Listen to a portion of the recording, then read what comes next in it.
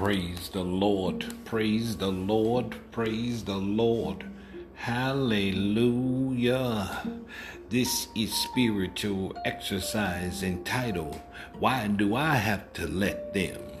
It is a very, very interesting thing. The devices of the adversary. The adversary is a very cunning, conniving, slippery, slimy thing that maneuvers his way in and out and around and about and lays his deceptive devices in all kind of ways, in all kind of places, in all kind of positionings.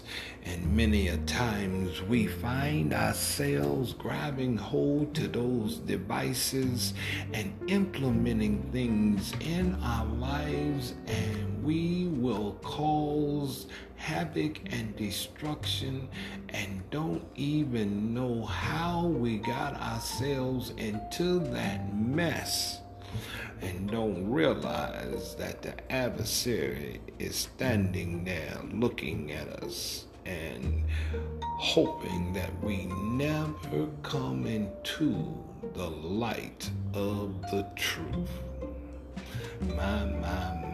As we come up through life, we will see and hear different things. We will be able to evaluate certain situations and circumstances, and we will comprehend in a way that we believe certain things should be that way because of different passed down information, because of different beliefs, because of different patterns of life. We just accept certain things and we place them at a foundational level that we believe we can stand on that thing.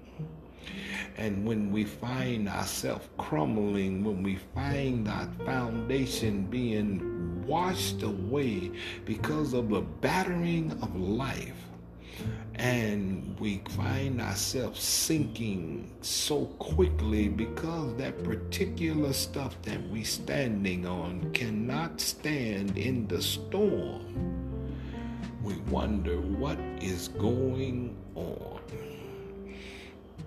We wonder how come we cannot stand. We wonder how come it is going away. We wonder what is happening. Why are we being sucked under? And we see that our foundation is being washed away. Now, many a times we hear that we have to stand still, we have to not do this, and we have to not do that. And we wonder how come people are able to do whatever they wish to do. And we have to be at a position that we have to take what they do. People would tell us, well, if you this, then you have to accept this. They quick to tell you what you have to accept, and then they will tell you what you have to accept, and will look at you as if to say, even though you have to accept it, don't mean that I do. They will talk to you and do things to you and will say things to you, the same stuff that they would themselves would not accept and would not have others do unto them, but they will say it and do it unto you. And then if you look at them and ask them, why must I accept it? And why must I allow you to do it to me? And the first thing that they will say, because you profess that you are this.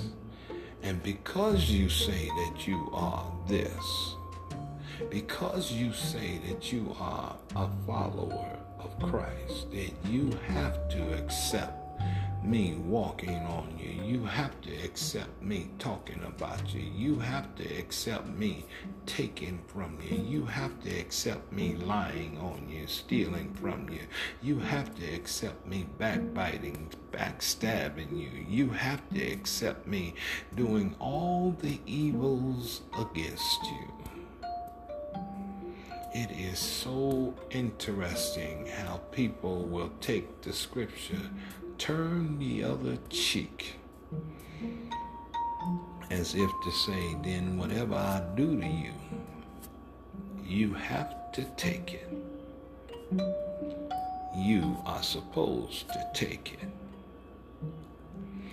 As if to say that, well, because you have professed the name of Christ Jesus, that all that I do is okay by you.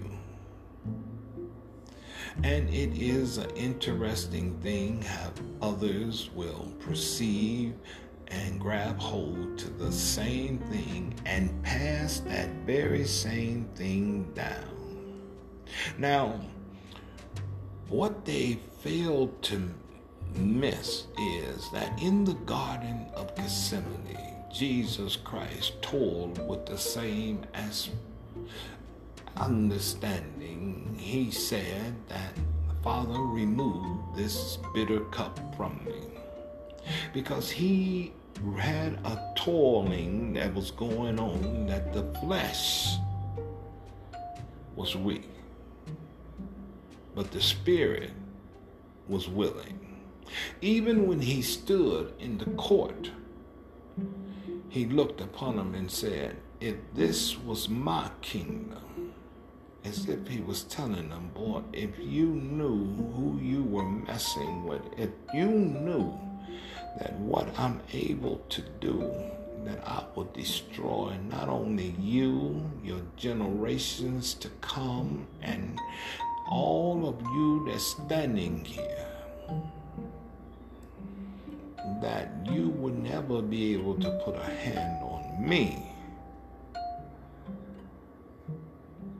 But many a times you think because I don't say a thing, you think because you are able to do a thing, you think because you feel that you done got away with a thing, that I allowed a thing.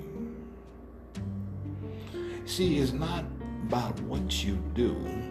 It's not about what you have done to me. It's not about that I allowed it. Because you see, nothing that you ever do, and nothing that you will ever do, and nothing that you would ever plan to do to me, it's not allowed by me or done to me by you. You see, I have a God that's always watching, that's knowing long before you do it, long before you thought about it, and knows exactly what you're going to do. You see, it's not that I allow it.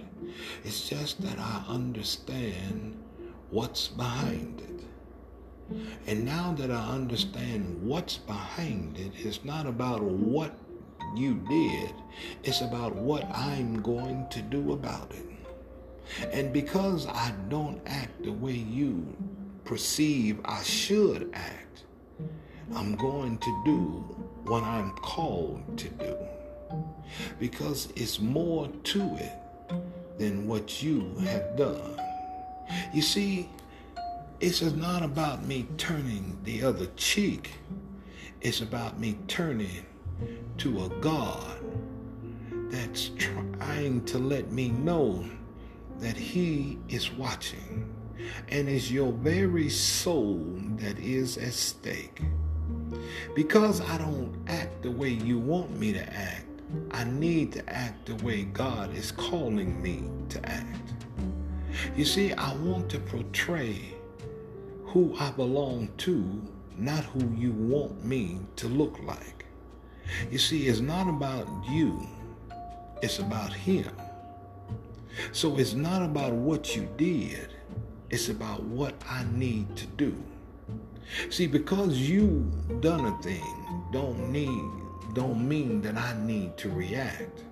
What I need to do is not to go back, but to become what I'm called to be.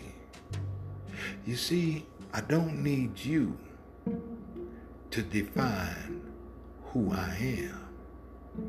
I need Christ to fulfill who He has called me to become.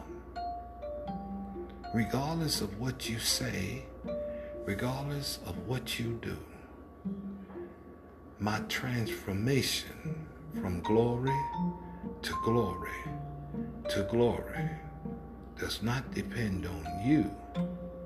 It depends on what I do in spite of you. This is our spiritual exercise.